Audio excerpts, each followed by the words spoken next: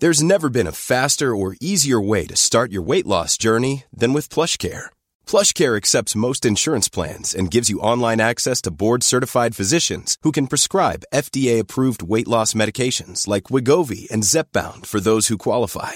Take charge of your health and speak with a board-certified physician about a weight loss plan that's right for you. Get started today at plushcare.com/weight loss. That's plushcare.com/weight loss. plushcare.com/weight loss. Hiring for your small business? If you're not looking for professionals on LinkedIn, you're looking in the wrong place. That's like looking for your car keys in a fish tank.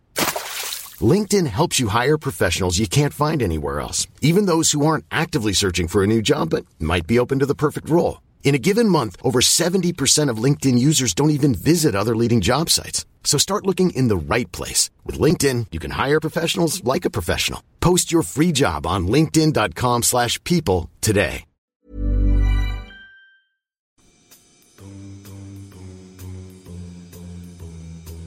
Hello and welcome back to the Prospect Podcast, where we speak to the brightest minds and talk about the ideas that matter in politics, arts and society. I'm Ellen Halliday, Deputy Editor at Prospect, and today we're going to be speaking about an idea with very serious implications for the world and specifically for the people of Ukraine. The idea that peace talks will eventually have to be part of the process that ends Russia's war. To discuss that idea, I'm joined by two fantastic guests with somewhat differing views on the subject. Jonathan Powell is Director of Intermediate and is working on resolving armed conflicts around the world, and he was also Chief Negotiator representing the UK government in the forging of the Good Friday Agreement. And joining us from Vilnius is Vladimir Milov, who was Russia's Deputy Minister for Energy in 2002 and is now a sharp critic of the Kremlin. Welcome to both of you. First of all, let's take stock of the status of the war in Ukraine, about 1 week shy of the anniversary of Russia's invasion. Overall, we know that the Ukrainian army has defied expectations of many in the West, and indeed in Moscow, in not only resisting the Russian invasion, but doing great harm to Russia's military along the way. At the same time, we've heard concerns that Russia may be launching a spring offensive, and we've seen in recent hours and days airstrikes being launched by Russia on Ukraine, some of which have hit their targets, and some of them have been stopped along the way. So, Vladimir, maybe if I can first come to you. It feels like this war is far from over, doesn't it? Unfortunately, it's clearly evolving into a protracted conflict because both parties have means to continue fighting for quite a long time and even make some gains. And neither party seems to be having a willingness to end this conflict. There's decisiveness on both ends to continue with their own goals for Ukraine to liberate its illegally occupied territories, for Putin to still achieve something, because from the standpoint of Russian public opinion and views in the elite, Russia had hardly gained anything worth it in the past year. So I think Putin will be desperate. You talked about offensive, we might see something more. He will be desperate to achieve some more gains before he declares that this war is at least temporarily over. So we probably enter a stage of a protracted conflict. You probably remember the Iran-Iraq war of 1980s. It lasted for, unfortunately, about a decade with lots of casualties, lots of losses. I see this war evolving somewhere in this direction. Jonathan, what about you? You've been an observer of many conflicts around the world across many decades now. Do you agree with Vladimir that we're still potentially in the early days of this war? I don't think we know. It's quite possible that Vladimir is right, and certainly Putin is putting out a message to make people think it's going to be a long war. He may be doing that to frighten us. He may be doing that to a own population. But we simply don't know. It could be that an opportunity for negotiations occurs this year. It could be, as Vladimir says, a decade. We just don't know. Mm-hmm. So in the current issue of Prospect, both of you wrote pieces addressing the question of whether negotiation could be part of the way to end this war. And as I said, you have slightly different views on that subject. Jonathan, do you think that Kiev and its allies should have one eye on ending the war through negotiations with Putin at this moment? Well, as I say in the Prospect piece, this is clearly not the time for negotiations at the moment. Both parties are about to embark on offensives, and both of them will want to see how those go. But equally, there are some who say we must just get victory and nothing short of victory will do, but they don't think about what victory means. Nearly all armed conflicts, unless they end in complete defeat of the other side and the occupation of their country, as in the Second World War, end in negotiations. And it is very likely that this will end in negotiations too. Ukraine will have to live alongside a much larger and much better armed Russia indefinitely, and they'll need to have relations that ensure no repetition of this kind of invasion.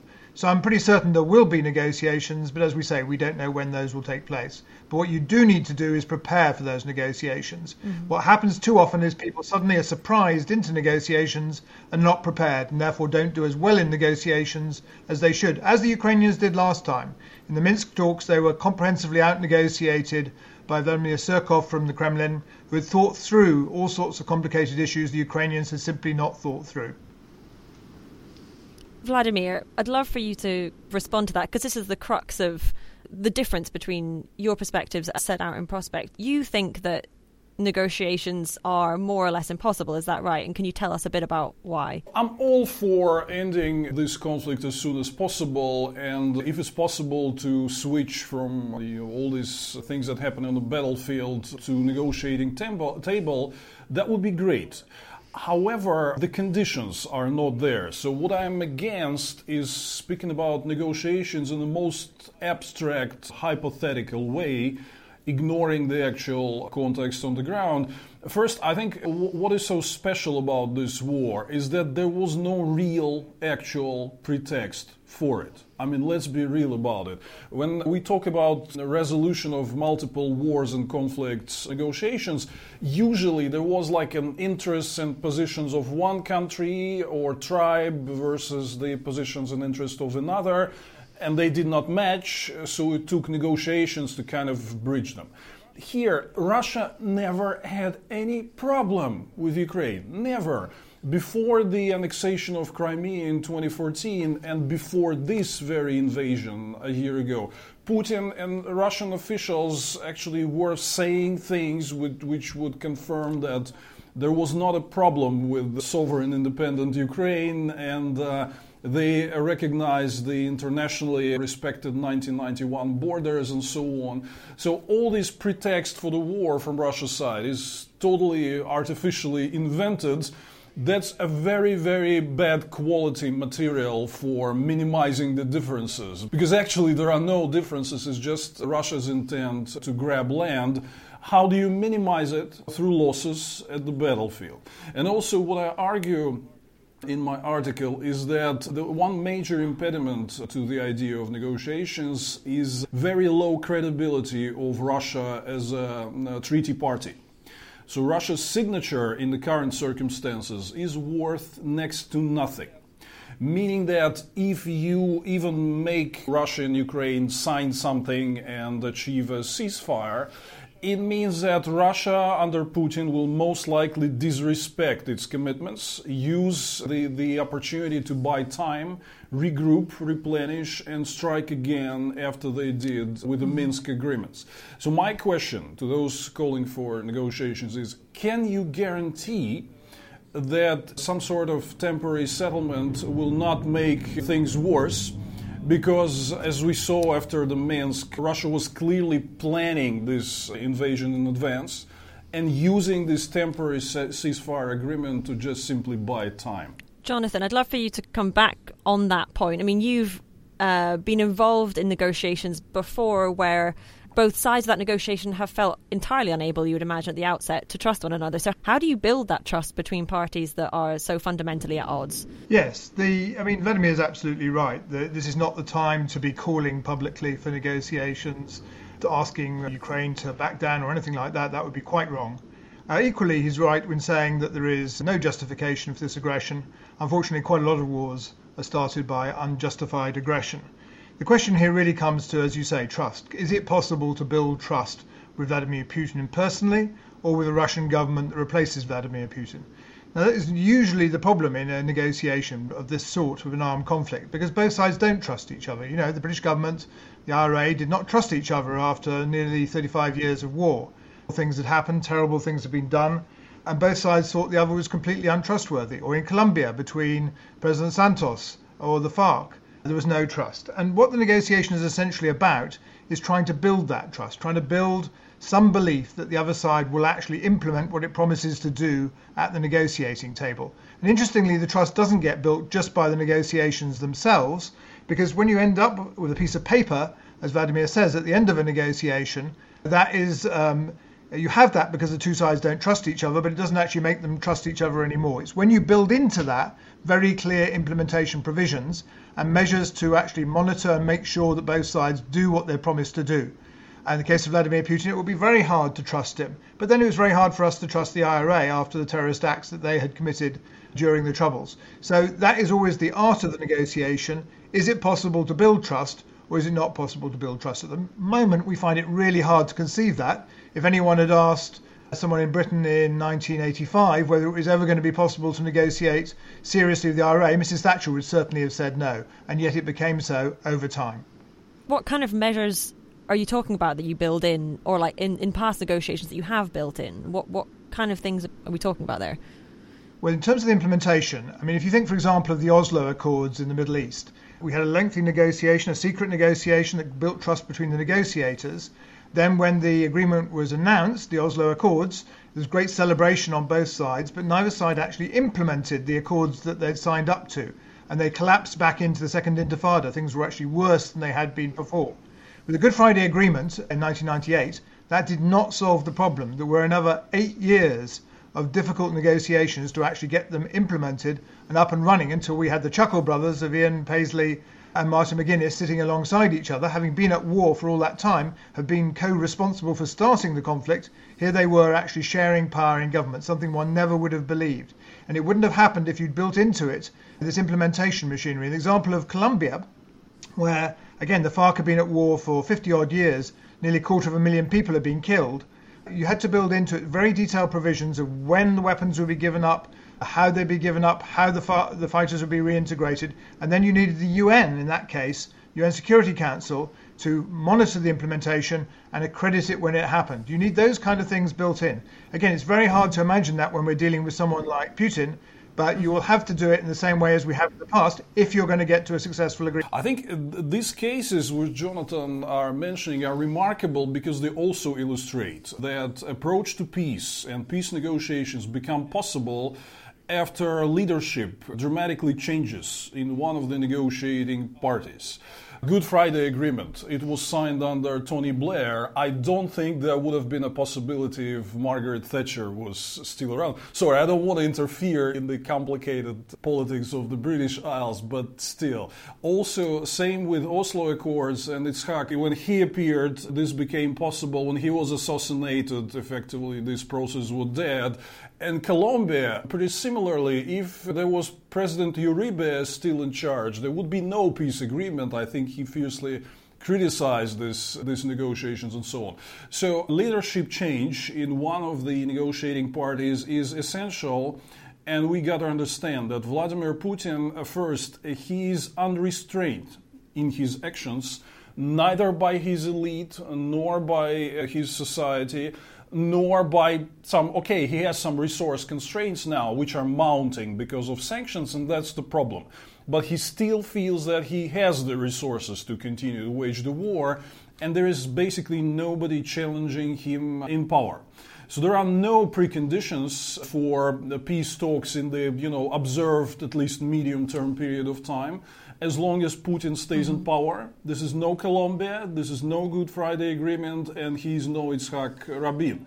So all these analogies work in the most abstract way, but the reality on the ground is that we're dealing with an unrestrained, one of the most brutal dictators in history, who is committed to achieve his goals at any cost, including some absolutely nefarious things like releasing the murderers and prisoners to send them to fight in Ukraine and giving them amnesty.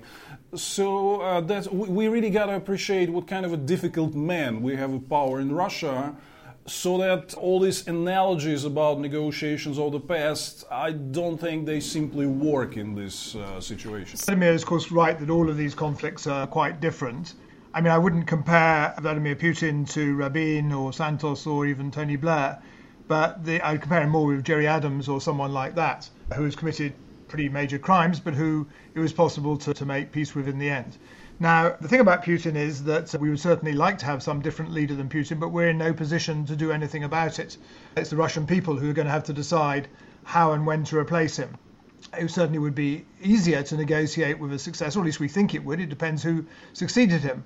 But we have to remember that even opposition leaders in Russia believe that Crimea belongs to Russia, so there still have to be a negotiation with them. The question... Actually, no, Jonathan, I have to make a correction. You had some factual mistake in your piece, because Russian opposition leader Alexei Navalny never called for Crimea to be part of Russia. We all, including Navalny, in principle adhere to the internationally recognized 1991 borders. And Navalny condemned the Crimea annexation on day one when this shame referendum was held in March 2014. So I just wanted to avoid confusion here. No, we don't want Crimea. We want Russia to be within its internationally recognized borders, and that's it.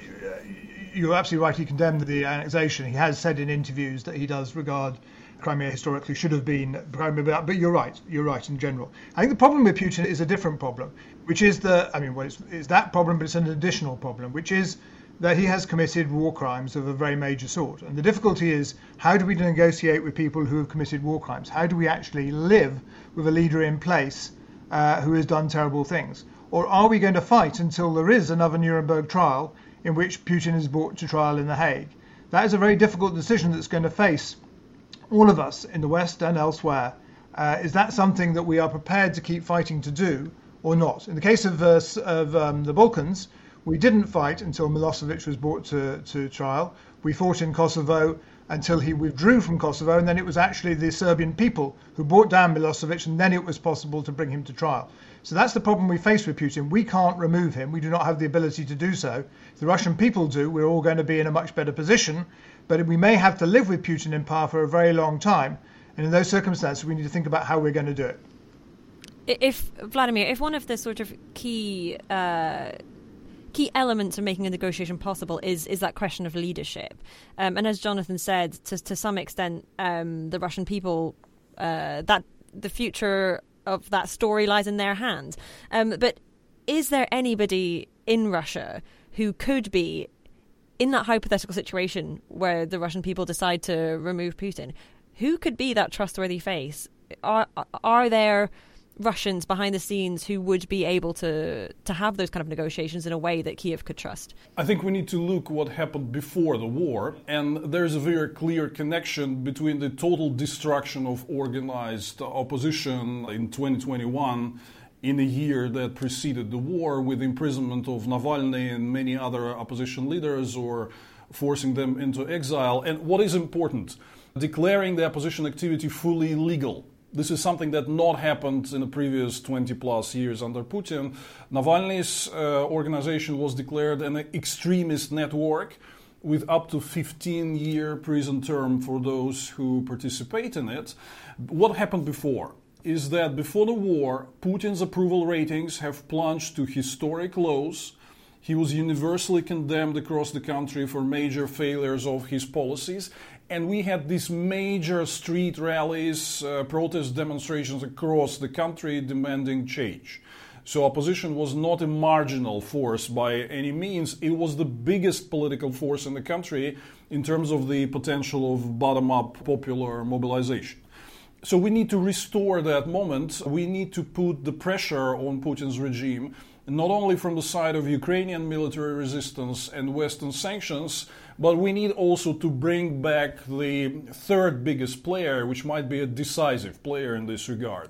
Russian society, where there is a strong momentum against Putin, but it is being currently very strongly oppressed.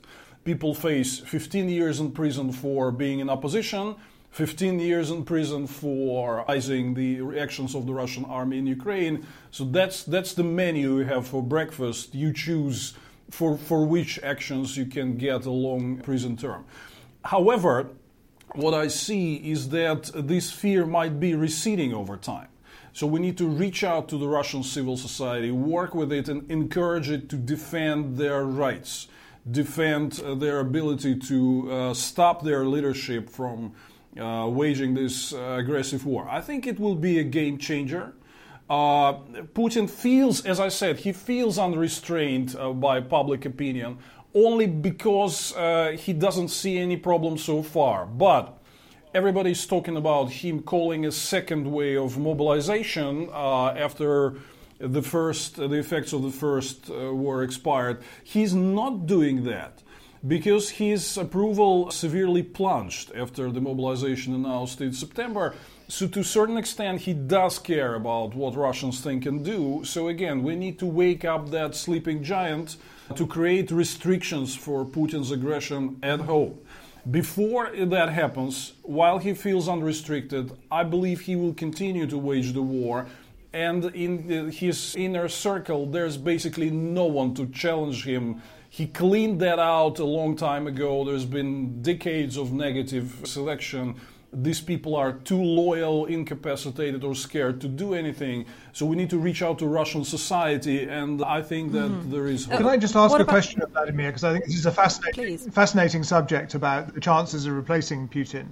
I mean, is there really no chance of the elite turning him over? Is there no chance of the people around him, or the oligarchs, or the military leaders who have suffered, or even from the military hardliners, the so-called military bloggers? Is there no chance that they will throw him out? Because it seems at the moment Russian society is so badly repressed, it's very hard to see how they could rise up unless there was a general uprising of the sort of 1917 sort that would overthrow him. If we are choosing between the elite and the society who will overthrow him, I'm with the society part, because the elite is extremely weak. I used to work in the government for 6 years. I know personally a lot of people who are still in there and continue to communicate with them somehow. They're extremely afraid of being monitored and watched. Like what folks are saying to me is that we cannot have a one-on-one conversation about how bad guy Putin is and how his policies are wrong, because we fear that this will be recorded by the FSB and reported. So a meeting of 3, 4, 5, 6 people discussing ousting Putin is impossible. Question number one is nobody's sure who's going to snitch on you and report it to Putin. Other thing is that Putin over years have been building a system of defending himself against any potential coups. Do you know that for once, when Khrushchev or Gorbachev were ousted, they were cut from communications?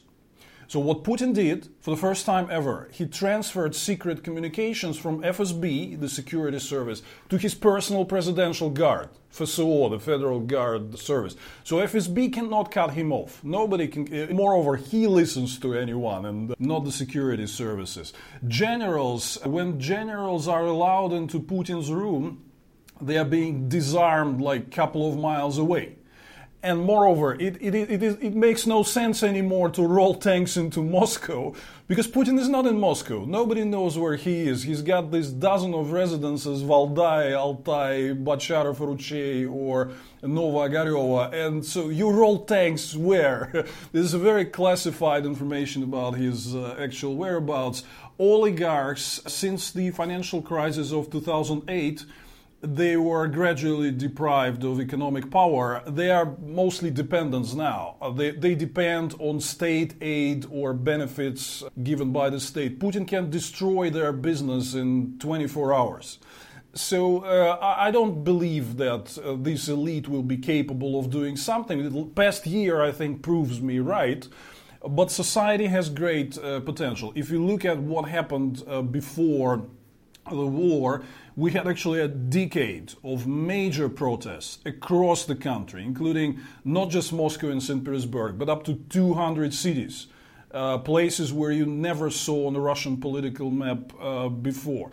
So that potential is still there. It's just suppressed by extreme repression, but it will wake up. I feel I have a lot of communications with my audience back at home, and I feel deep anger that is awakening. At some point, people will overcome fear. So I think it's the society that is most likely to wake up and restrain Putin rather than the weak and incapacitated. Vladimir, could you say how you think the mobilization will play out? If Putin does try and mobilize another 500,000 men, how will society react to that, do you think? Absolutely negatively. We already saw a glimpse of that in the autumn. There was a sharp plunge of approval to Putin.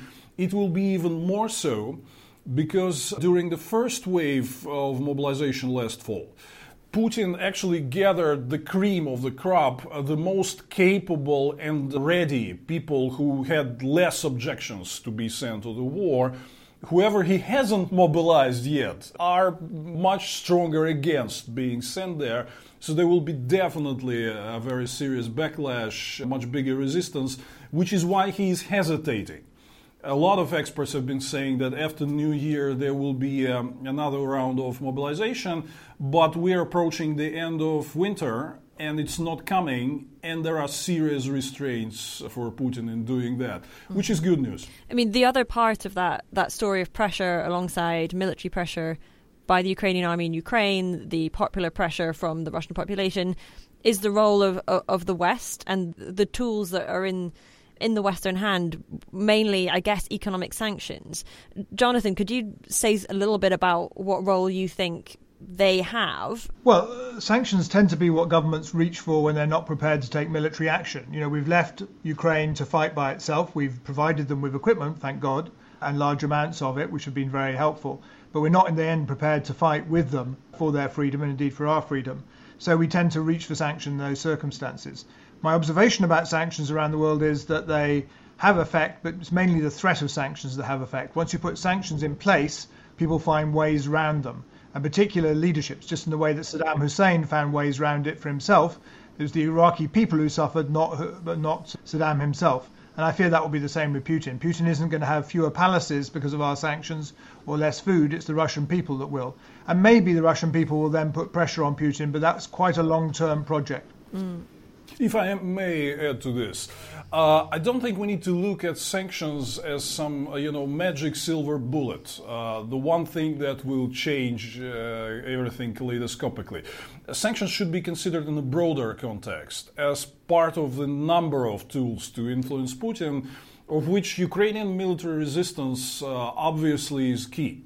And we wouldn't have been sitting discussing the course of the war now if Ukraine actually totally surrendered to Putin like he had expected a year ago. So it's actually a great thing that they have this willingness to resist and defend their land.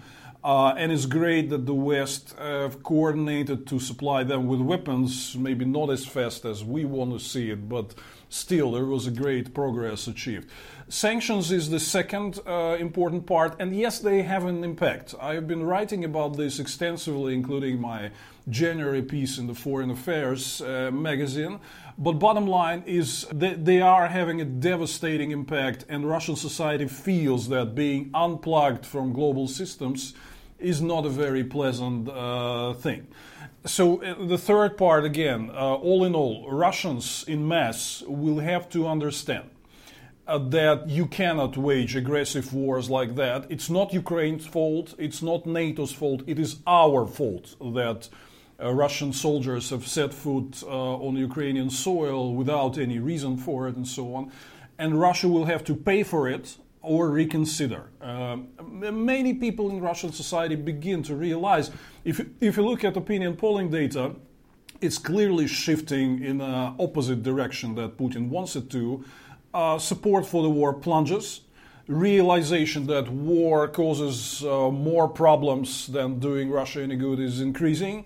And moreover, more and more people learn about the atrocities, war crimes, and what we're actually doing in there, not what they're being told on Putin's state television. So, unfortunately, all this, military resistance, sanctions, changes in Russian public opinion, this does not happen fast. This does not happen at a wave of a magic wand, But it still is important to understand that we need to go down that road, however long it takes. So for you, if I understand correctly, would you say that the key criteria to make negotiations possible is popular resistance in Russia leading to a change of leadership? Is that the only way? We'll see. When Putin feels that he's restrained, currently, I think he has a lot of illusions about it, but he feels he's unrestrained. He has this resource supremacy, unlimited manpower, territory, oil and gas, weapons, military enterprises, steel makers, and so on, global player at the agriculture and food market. He feels that he's got a lot of leverage to still influence the situation, and more importantly, outlast and outweigh the West. He thinks that the West is weak, because you are subject to popular democratic elections, and the public will get worn out, tired of this war, of inflation, of rising energy costs, whatever. But when he will feel restraints, sanctions are really biting, Ukraine regaining more territory, domestic public opinion changing, he might change his behavior. We don't know when this tipping point will come, but it will definitely come, because his resources are no match to the resources of the collective free world. Jonathan, I'd love to hear your response on that. How best can Putin be rapidly and effectively restrained to get to the point that Vladimir is speaking about? Well, I think, as Vladimir says, it's not something that happens rapidly. Clearly, what Putin is trying to do is to try and outlast the West, to show patience where he believes that we have a short attention span, that we will crumble under pressure, that the West will divide. I have to say, so far he's been disappointed. That hasn't happened. We've been through a quite difficult winter. We're nearly coming out of it. And actually, Germany and the other countries have not broken away from the others. No one is actually calling for immediate surrender by Ukraine or a settlement. So I think we'll have to wait to see if public opinion impacts on Putin. It hasn't so far. One would like to hope that it will, but it would have to be quite dramatic. And one should remember, I suppose, the 1917 revolution only happened 3 years into the First World War. It took a long time for most appalling defeats and pressure militarily to impact on the leadership. So we couldn't expect that to happen overnight. I want to go back to one thing that Vladimir said earlier on, which I think we agree on. One of my worries is that what Putin will try and do is call for a ceasefire at some stage. He'll suddenly, if he gets a bit more of Donetsk, and say he can get almost to the outlines of the oblast, he may then declare a unilateral ceasefire and say, OK, I'm ready to stop, and then try and push on Germany and other members of NATO and say, look, you've got to persuade the Ukrainians to stop too. And my worry in those circumstances is we'd end up in 2014 again with worse situation, a frozen conflict, Putin able to use that as leverage against the Ukrainian government to stop it developing in the EU direction, to regroup and be ready to attack again in worse circumstances. And I do think, although that's not the absolutely worst outcome, that would be one of the worst outcomes if we tip back into a frozen conflict. I think we do need to settle this once and for all. If I may jump in, I totally agree on this. Because knowing Putin and the Russian leadership, I can definitely say that they have accumulated a lot of experience with the past 12 months of the war. They now know what have been their mistakes. So if they are giving a period to buy time, regroup and prepare for another offensive, next time the offensive will be a much more dangerous and probably much more effective one for Putin, on the background of Ukraine being significantly weakened economically. That's another impact of the current war, which is pretty tragic. Their economy had contracted dramatically. Because there's this risk of the war, investors will not go in. Ukraine will heavily depend on international financial aid. This will be obviously limited because the West does not have endless money in the pocket and so on. So when Putin strikes next time, being more prepared, more experienced in how to particularly do it, I think that will be really the worst outcome of the potential frozen conflict. Which means that frozen conflict, I agree, is one of the worst scenarios. And how, in that situation, how should Kiev prepare for such a possibility at the moment, Vladimir? I think the best way is to continue to return and deoccupy as many more lands as possible before we reach that tipping points with Putin. Putin is gradually weakened by all these developments that we discussed.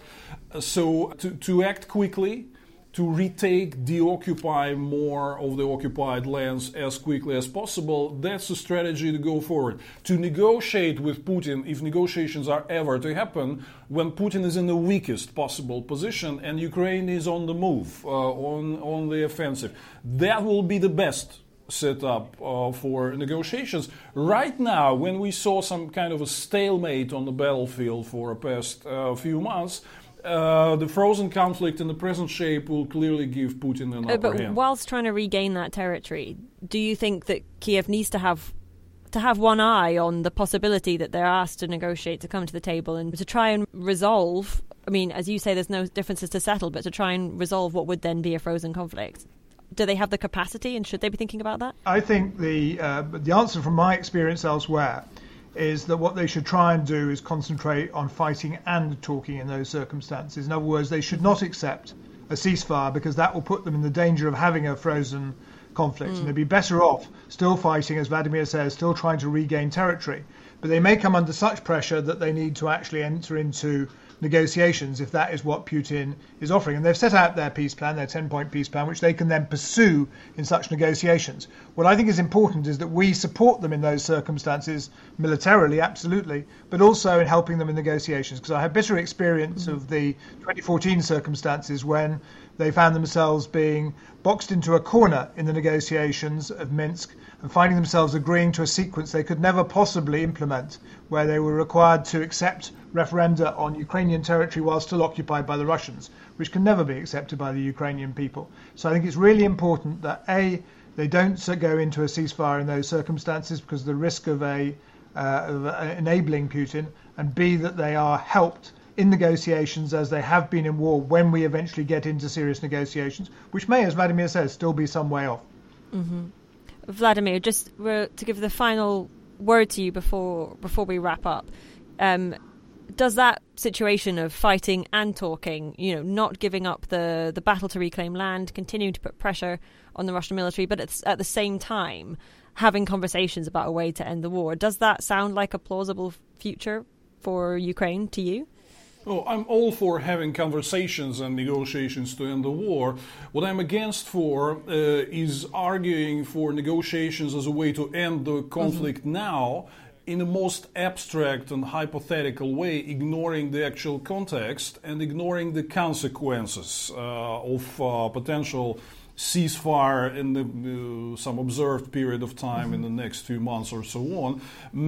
This is not Jonathan. I agree with most of Jonathan has to say about this, and we have to think about the possible negotiating strategy. But this is not much being shaped so far at the moment because of the unwillingness of parties to negotiate, because of low credibility of Russia as a negotiating party, because of Putin's stubbornness.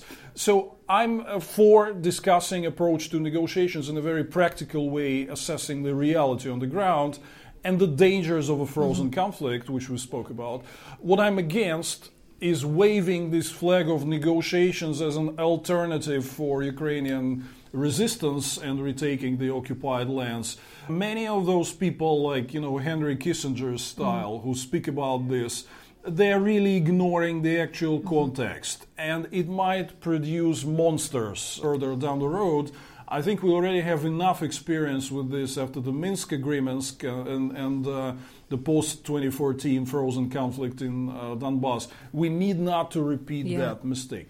Well, thanks so much to Vladimir and to Jonathan for joining. It's been a really fascinating conversation and really interesting to hear you both respond to each other's arguments that you'd already set out in prospect. So thank you so much for taking the time. I really appreciate it.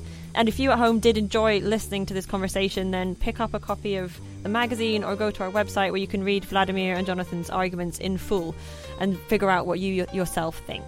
In this issue, you'll also find writing from comedian Rosie Holt, architecture expert Dejan Sujic, environmental campaigner Bill McKibben, and many more. But that's all that we do have time for this episode, so thanks very much for listening, and look out for another episode of the Prospect Podcast next week.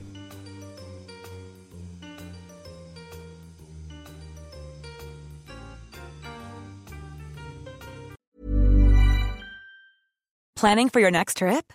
Elevate your travel style with Quince. Quince has all the jet-setting essentials you'll want for your next getaway, like European linen, premium luggage options, buttery soft Italian leather bags, and so much more. And is all priced at 50 to 80% less than similar brands. Plus, Quince only works with factories that use safe and ethical manufacturing practices. Pack your bags with high-quality essentials you'll be wearing for vacations to come with Quince. Go to quince.com/pack for free shipping and 365-day returns.